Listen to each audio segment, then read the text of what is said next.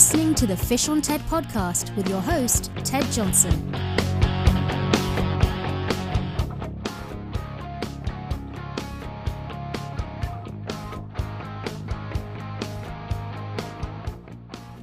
Well, hello, this is Ted Johnson with the Fish on TED podcast. I want to thank everyone for joining us today. It's roughly the beginning of April in 2020. If you go back to your calendar, if you're a few years ahead, you'll remember that this is the time that the virus sort of kept us off the rivers and the waters. And so as an industry and as sportsmen, we're sort of biting at the bit all across the nation, just waiting for them to open things back up so we can go wet a line. Today, I have got a special guest, someone that I see his name everywhere, but he and I have never met until today. And so it's been kind of fun to get to know him. But without further ado, it's JT from Short Bus Flashers. JT, are you there? I am. Thank you so much for having me on. I appreciate the opportunity. Oh, my pleasure, man. This is a whole lot of fun. JT, you are a kind of a West Coast icon when it comes to fishing gear and equipment on the West Coast, and you're expanding nationwide. But give us a little bit of history about you and Short Bus Flashers and your products and that sort of thing. Well, this is our 10th year going into business there. Doing fishing lures, the triangle flashers in both the 8-inch and the 5.5-inch size, along with the Super Series, which are the 360 rotating flashers. We also offer spinners and then the different accessories to go along with your salmon fishing needs. Awesome. How in the world did you get into this business? I'm just curious. It was an absolute accident. One of my friends invited me to go out salmon fishing with him and his father's boat, and had some flashers on, and I immediately snagged up and broke it off. Well, come to find out, you couldn't find the colors that he was looking for at the time, and I like to be a handy guy and make my own tackle, and I decided, I can make these for you, and went down to the store and picked up some plastic and bent it and found some different reflective tapes that I thought, put one together and took it back the next day, and they weren't that pretty there, but he obligated there and said, yeah, I'll go ahead and fish those. And a couple of days later called up, said, hey, I caught some fish there. Would you mind doing it in this other color? And headed down to the craft store again, found the colors that I was looking for. And all of a sudden his friends were calling to see if they could make some for it. So just grew from that point. Wow. So you're doing this all out of your house? Yes. We're just about ready to build our shop and move out. And this nice virus took all that opportunity away. So we sheltered in place also and decided just to hold on because we weren't sure what the season was going to do. Yeah. So hopefully next year we'll get out of the house, but this year we're just ducking and covering, I think, is what everybody's doing right now. That is exactly right. So I'm just curious, JT, how often do you get to go out and test your products? I honestly don't fish much for springers. I take most of the time that I have in the springtime to get ahead for the fall season. So maybe 3 or 4 trips for springers, and then fall fish. That's when I take all the vacation time, and I take my hall passes from my wife and get out there and fish every weekend as much as possible. Absolutely. So that's usually August through October is my big time. So I work as hard as I can at the beginning of the season. That way I can get out there when the fall season comes around, when it's nice and warm. Now, when you say you get out, you're headed to Buoy 10. Is that where you spend most of your time? Buoy 10, and then we have a piece of property along the coast. So we have a place right on the river. So it's nice and quiet there where I can test products there, test colors and different series. So that's the hideaway there. Oh, good for you, man. Good for you. Well, I'm just curious, what's the biggest fish you've caught on using one of your flashers? My personal is 32 pounds. That's a nice fish. So that was the biggest one that I've had. The biggest one that we've had in my boat was 40 pounds there, and I couldn't stop shaking when I saw the fish there. It was an amazing specimen. Wow, no kidding. How long ago was that? 3 years now. Really? And it hit on my buddy's rod, and we all looked at it and thought, okay, that's no big deal. We left the other rods in, and all of a sudden the line took off and away we went. It was amazing. It was a great fight, but I wish it was on my rod, unfortunately, and he wouldn't hand it off when he saw how big it was. So I'm not very sharing at all. Yeah. So you were the spectator and probably ran the net, huh? Exactly. No, I had to run the motor there. They didn't want me to run the net that way. If I knocked it off, that I didn't want to get blamed forever from that one. Yeah, so true. So true. Holy mackerel, that's a big fish. That's incredible, man. Man, you've really gone through a transgression, not a transgression, but a progression yourself over the last 10 years about not knowing much about salmon fishing to being one of the so-called experts out there. There was a lot of questions asked. I have a great group of friends that was very willing to share right out of the gates that helped me, that explained this is the theory that we fish with there. And whenever I would put out a color there that was really harebrained because of the research that I did on how colors look underwater, there's different reasons why you use different colors in sequence with other ones there. And they were nice enough to take me out on their boats before I had my own, to be able to test. And it was nice to get the feedback from all those people. And it's the local guides that really help me out. That's the on the water saying, hey, try this, do this.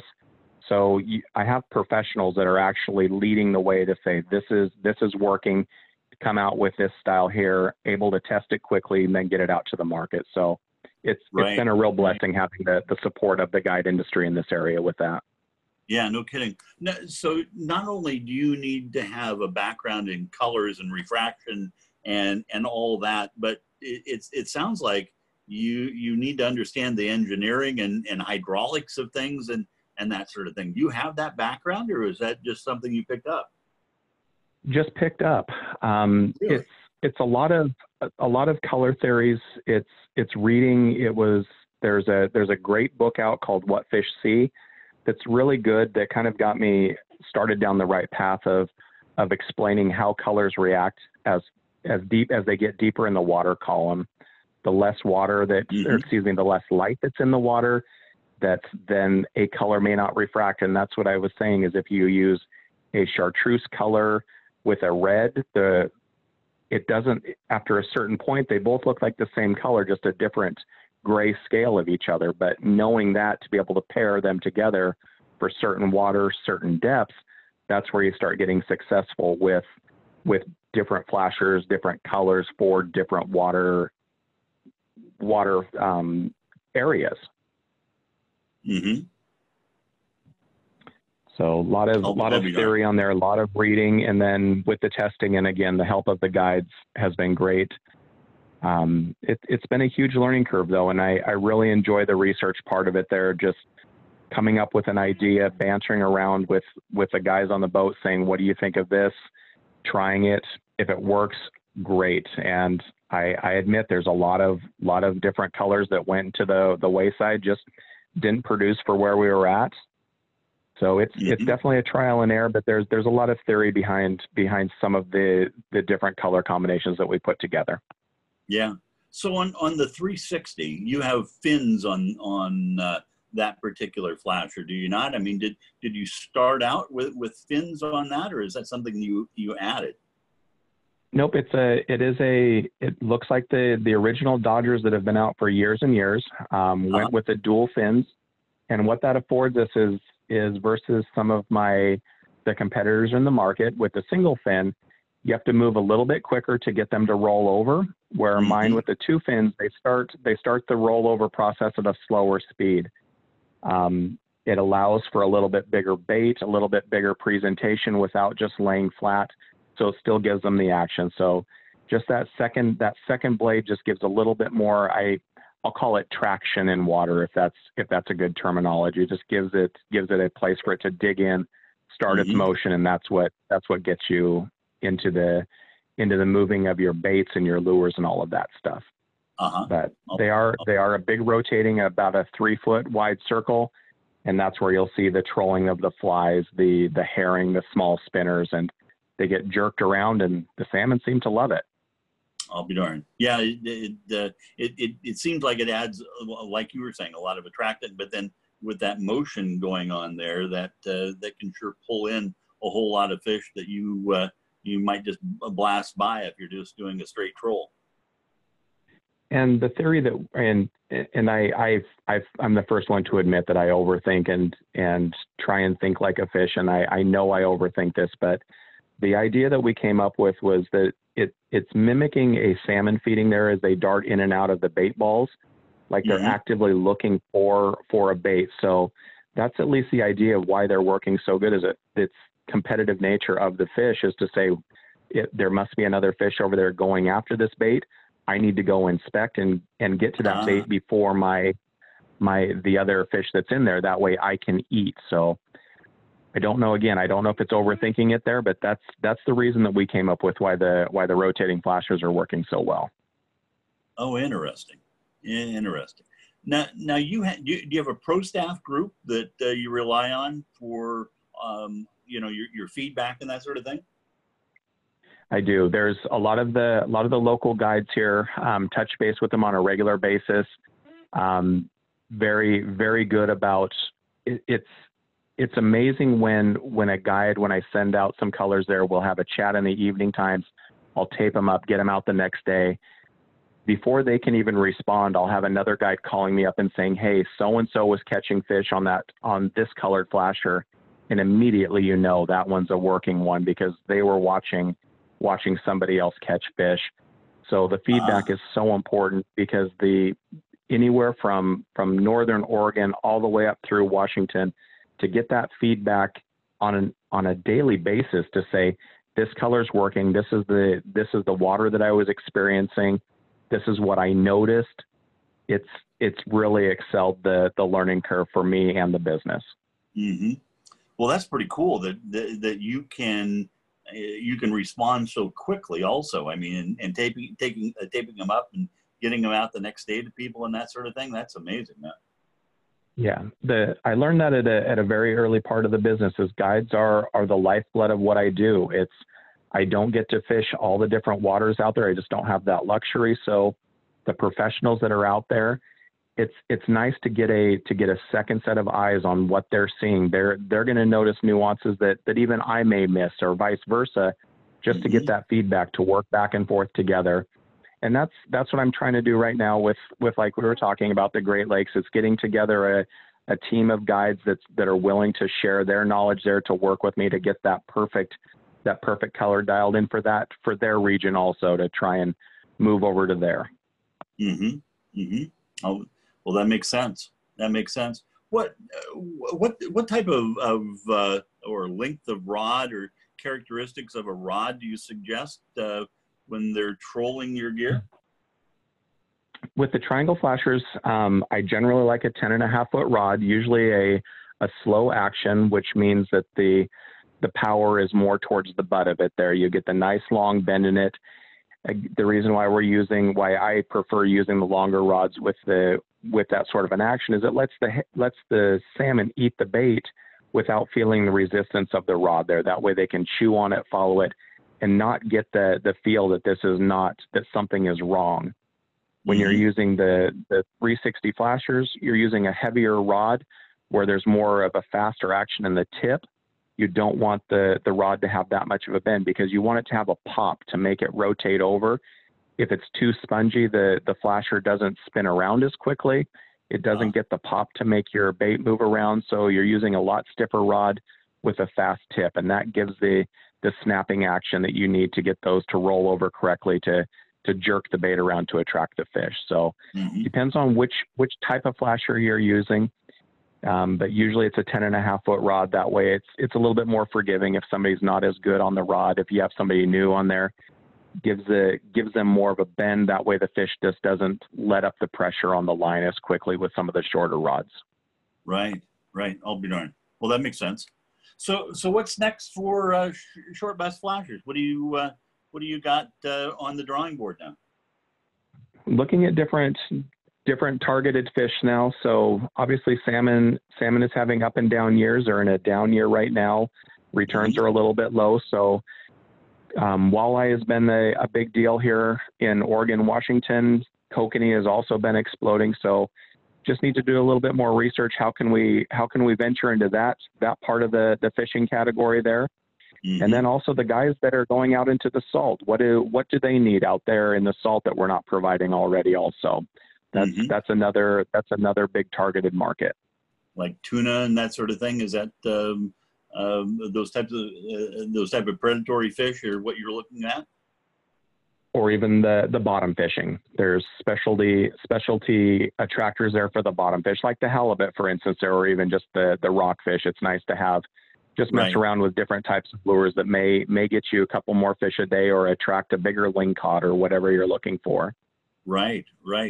Well, and I just thought of something. Knowing Oregon a little bit anyway, aren't there some fairly decent shallow halibut beds outside of Garibaldi or somewhere out there? There is. There is a fishery, the shallow water halibut fishing. So. That's the inland one there. That's definitely has enough light down there that could use some sort of an attractor to bringing the fish in. So that would definitely be someplace to looking at where I can excel into those type of attractors where there's still a little bit light getting down there. Definitely. Well, and you had also mentioned walleye, and gosh, we have a gem in the Northwest, do we not? That is sort of doesn't get the recognition that it should. One of these days, we're going to get out of the Columbia, I believe, the world record walleye. I think it's just a matter of time now. But the rest of the world, I completely agree. Yeah, for walleye, and gosh, what a great market that will be. It's amazing. It's been the last couple of years that's been a hot fishery that's starting to pick up. A lot of the guides are adding that to their arsenal. Probably 5 or 6 years ago, it was maybe 1 or 2 guides, but now it seems like each guide actually takes a couple of trips a year, especially above the dams in the Tri-Cities area, which is central Washington, where the water is a little bit slower. There's some pretty big fish that are coming out of there, and the guides that are in that area that are using the flashers for the salmon they're chattering about it all the time. And I know that some of the people from the Great Lakes have been coming back this way just to be able to target the larger fish that we have here. So it's definitely an up and coming fishery for us. Yeah, absolutely. And I don't think people really realize how good we have it in the Northwest. On let's say Lake Erie. Lake Erie has a 5 walleye limit, where the Columbia, I still don't think there's a limit to it, is there? No, they're still an invasive species. So as of right now, there's not a limit. I know that the guides are kicking back certain size fish just because they're breeder size. But other than that, I as far as I know, there's not a limit. Yeah. Gosh, what a great opportunity for someone to go up, when the fish are hammering it, and have a great day on the water. Plus, they're incredible eating. If you look hard enough, there's a fish that you can catch year round in this area. So it's a very great place to have the opportunity to get out there and fish, from everything from salmon, steelhead, kokanee to walleye. There is an opportunity in very short distances from where we're at. Definitely. Yeah. Now you're from that area up out of Pendleton or someplace like that, are you not? Yep, Milton Freewater is where I grew up, and then moved west to the big city of Portland in about '93. So I consider myself a native in Portland, but I'm definitely a small town guy at heart, from 5,000 people with 1 stoplight. So it was a big move for me. I'll bet. So were you fishing walleye when you were there? No, I actually only fished trout while I was over there. I accidentally hooked into a steelhead while I was trout fishing, and I didn't even realize it at the time what it was. I had just, usually after school, we lived about 3 blocks from the local river, and we would go down there. We'd catch a handful of grasshoppers, run down there and catch as many trout as we wanted to for dinner. And that was it. I didn't get into the salmon fishing at all until I moved over here to the west side. And now looking back, I truly missed out. There's a lot of great steelhead. There's a lot of great salmon fishing on that side, and that I just had no idea about at the time. Yeah. Well, you've got the Hanford Reach there, and lots of other places where those big, a lot of the big fish end up. And it's too bad you didn't know about that when you were there. Just 2020 hindsight now, definitely.